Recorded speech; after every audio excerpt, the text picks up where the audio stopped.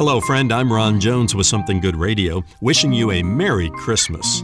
I'll be sharing today's Something Good Radio message in just a few moments. But before I do, I'd like to thank you for all you're doing to help share the gospel of Jesus Christ through this radio and internet broadcast. December is always a critical time for ministries like ours.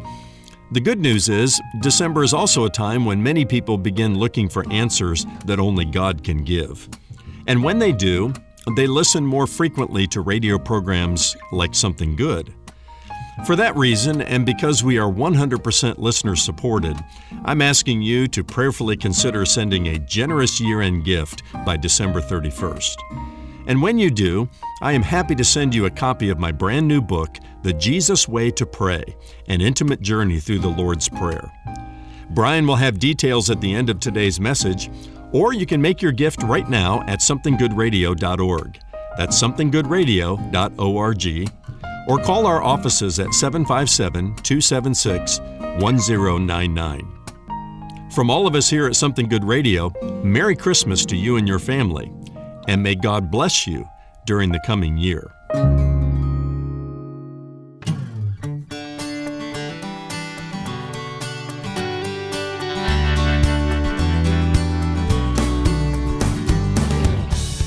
If you've ever made a mistake from which you thought you'd never recover, if you've ever wandered so far away from God you weren't sure how to get back, Dr. Ron Jones has some good news for you today. Hello, I'm Brian Davis. Welcome to Something Good. The first phrase of Psalm 23, verse 3 says, "He restores my soul." Today, Ron shows us what that restoration looks like, how a merciful, forgiving, loving God offers hope and healing, even to those who have gone astray. And at one time or another, we've all gone astray. Stay tuned or stop by somethinggoodradio.org to listen to the broadcast on demand on your schedule. That's somethinggoodradio.org. From the best of 2023, here's Ron with today's Something Good Radio message, Hope for Cast Down Sheep.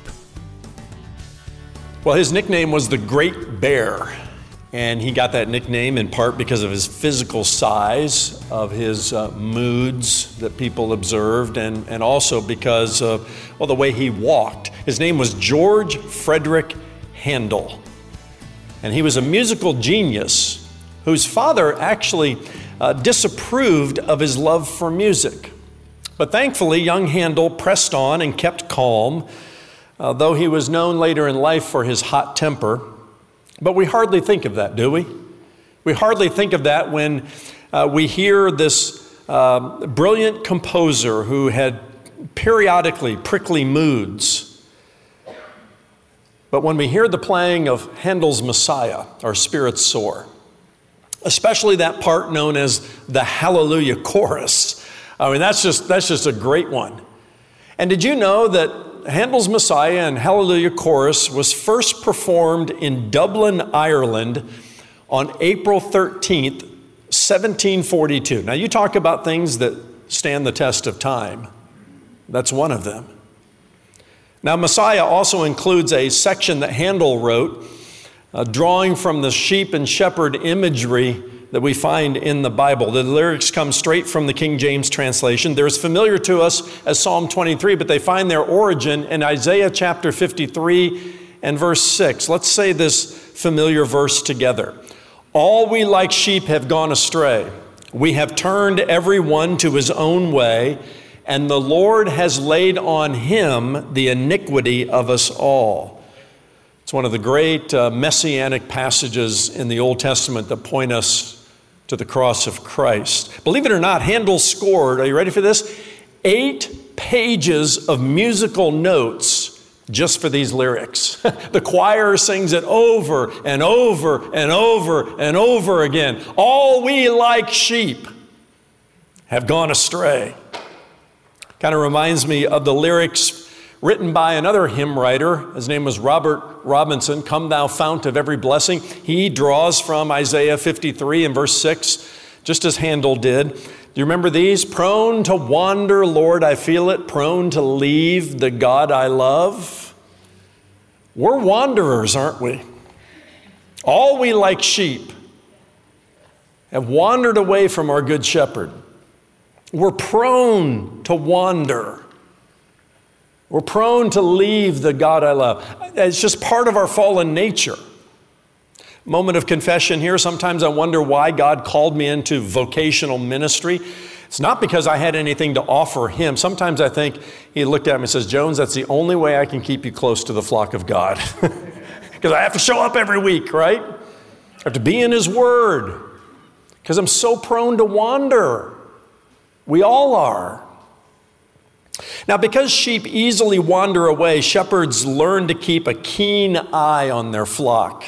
A wandering sheep, get this, will lie down in a distant meadow, roll over on its back, and not be able to get up.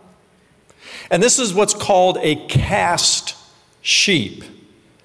And a sheep that finds itself in a cast position or a cast down position is easy prey for predators, as you can imagine. Just picture that sheep having rolled over on its back and its legs are kind of, pointing up into the sky. They can't get up. They can't get up. And time is of the essence. Time is of the essence for the shepherd to find that lost, wandering sheep and restore the animal to an upright position and return it safely to the flock. And so a cast down sheep that is restored by its caring shepherd is the picture behind this phrase beginning in verse 3. He restored my soul. Let's say it together. He restored my soul. Now back up to verse 1. Let's get a running start on this great psalm again. The Lord is my shepherd, I shall not want. And verse 2 tells us that there are some things that our good shepherd does to completely satisfy us. He completely satisfies our need for rest. Why? He makes me lie down in green pastures. He makes me lie down sometimes. He also satisfies our need for replenishment and nourishment. He makes me lie down in green pastures.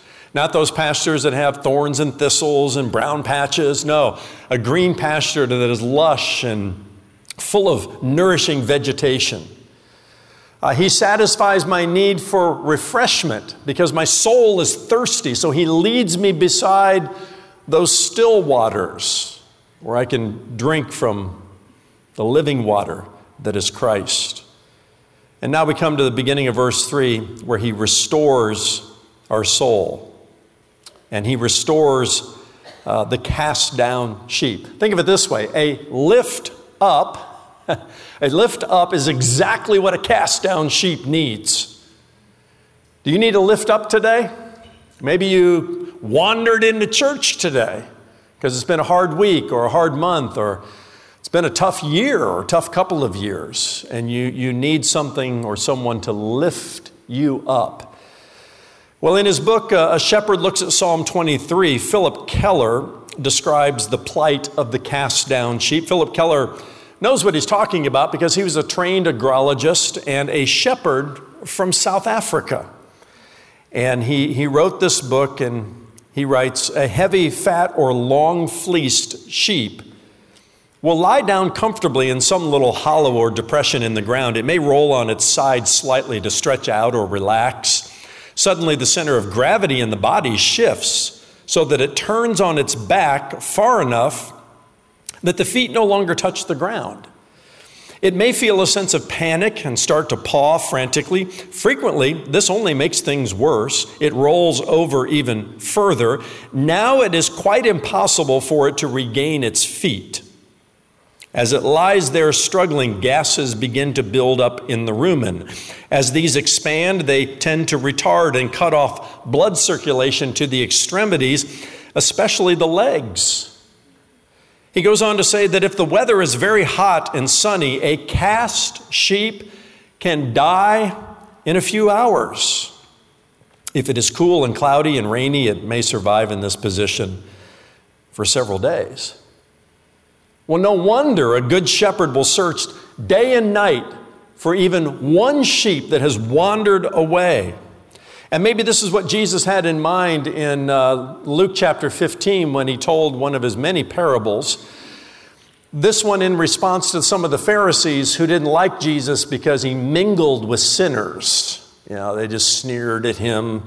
Oh, the friend of sinners, he was known as, hanging out with those publicans and those sinners.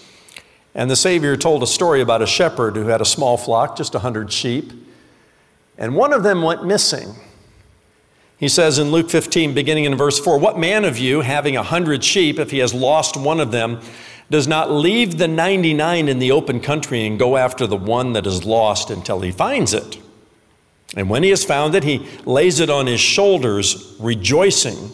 And when he comes home, he calls together his friends and his neighbors, saying to them, 'Rejoice with me, for I have found my lost sheep.' Just so I tell you, there will be more joy in heaven over one sinner who repents than over 99 righteous persons who need no repentance."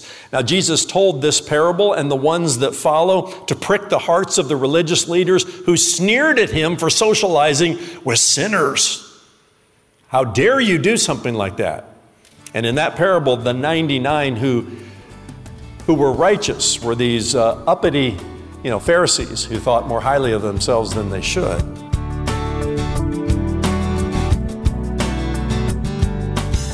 Still ahead, the second half of today's message with Dr. Ron Jones. Need prayer today? Visit somethinggoodradio.org to share your request, and our ministry team will be happy to join you in prayer. Use the Explore feature at the top of the homepage. Then tell us how we can pray for you. While you're there, visit our digital library, where you can tap into more than 500 hours of video and audio teaching from Dr. Ron Jones. Search the streaming library by scripture or topic. Again, that web address is somethinggoodradio.org. Have you ever wondered why you've sometimes wandered? The truth is, we've all wandered, because that's what sheep do. With the rest of today's Something Good Radio message, Hope for Cast Down Sheep, here's Dr. Ron Jones. But Jesus drove the point home even stronger by telling two more parables. The parable of the lost sheep is followed by the parable of the lost coin, which is followed by the granddaddy of them all, the parable of the lost son or the prodigal son. All of this to say that God cares about and is concerned about his lost sheep. And he goes after them. It reminds me of what the Lord said through the prophet Ezekiel. Ezekiel chapter 34, it's one of those sheep and shepherd passages you want to write down. And in this case, and I alluded to it last week, the shepherds or the leaders of Israel had neglected the sheep or the people who had wandered away. And the Lord scolded the shepherds of Israel for this. And he said, if you won't go get them, I myself will be their shepherd, and I will go get my wandering people and will bring them home. To Jesus, it was unthinkable for a shepherd to let his sheep wander away and not search the highlands and lowlands for this lost animal.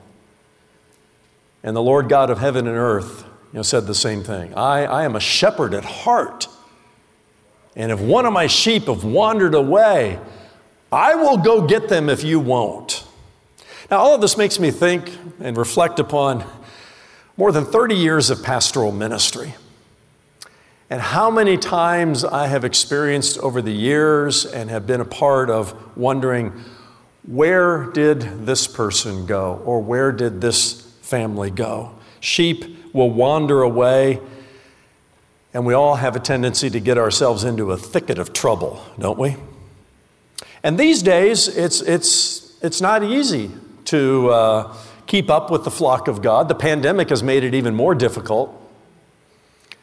Most churches today, by the way, are saying that after the pandemic, their in-person attendance is about 50% of what it was pre-pandemic.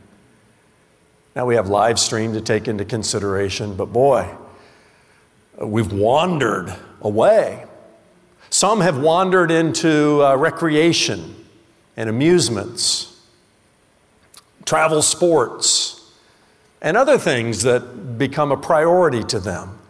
Prior to the pandemic, the average church-going person was physically in church 1.4 times a month. That was the national statistic. I dare say what the statistic is now. But we seem to kind of be wandering, further and further away.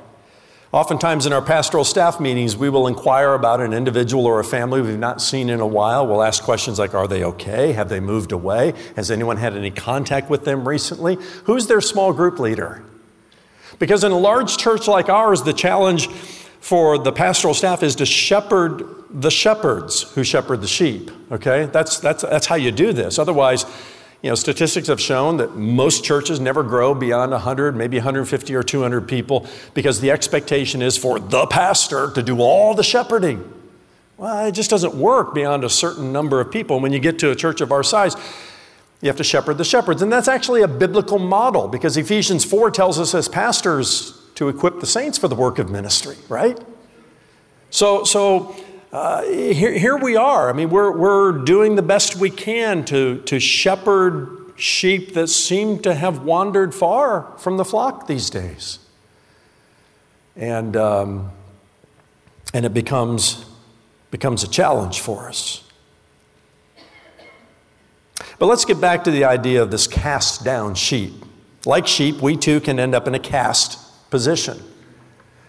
And before we talk about a long list of things that can put us there, let's go to Psalm chapter 42 for a moment. Psalm chapter 23, hold your place there. We'll go to Psalm chapter 42, where at the top of the psalm it says it's a maskil or a lament and has something to do with the sons of Korah, who when you read the psalm gives you the indication that they might be a part of the worship team, okay? But if you know your biblical history, you know Korah led the rebellion against Moses. And it didn't go that well, all right? The sons of Korah were perhaps still carrying the woundedness from that. And they wrote this lament psalm. Lament is a category of psalms that are very sad, but end up on a high note at least. And 3 times, not once, not twice, but 3 times in Psalm 42, you have this question: why are you cast down, O my soul? In fact, look at it in verse 5 and 6. Why are you cast down, O my soul? And why are you in turmoil within me? Well, historically, we know that the sons of Korah, what happened back then might have been carried on generationally. There was a wound in that family.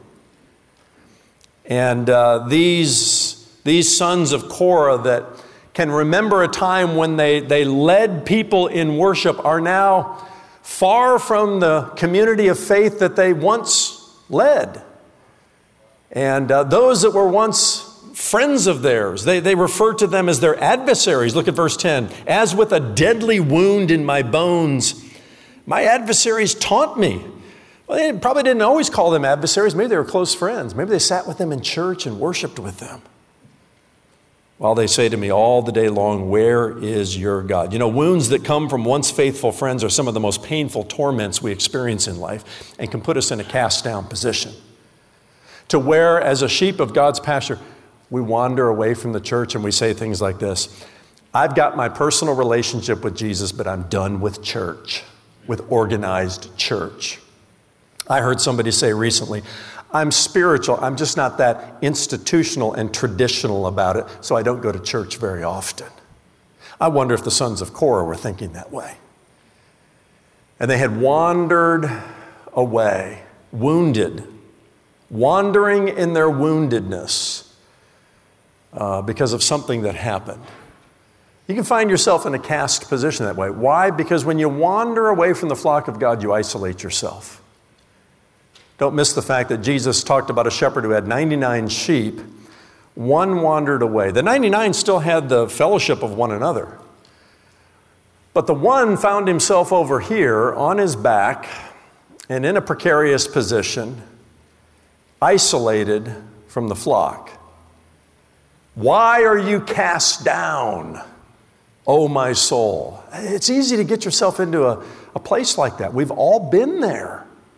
We've all been there. I wrote down some of the other reasons why we might find ourselves in a cast position and needing the restoration of our soul by our good shepherd.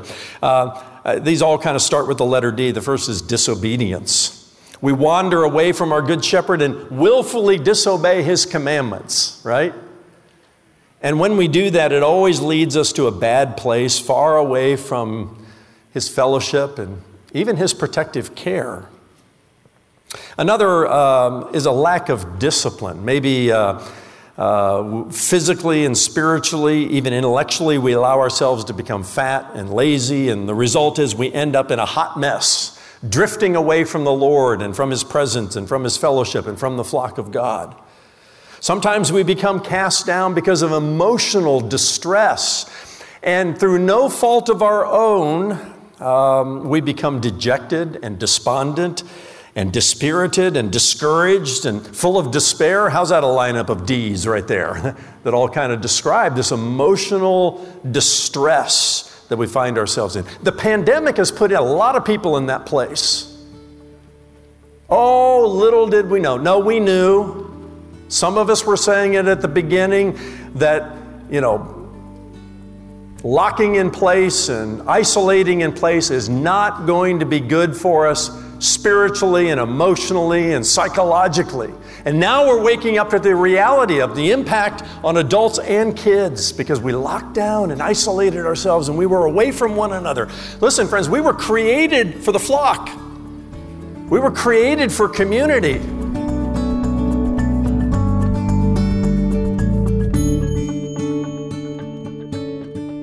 It's true that God loves everyone, but he also loves everyone, just as he or she is, right where he or she is. If you were the only one who was lost, he'd make sure you got found. No matter who you are or what you've done, do not be deceived. You are loved.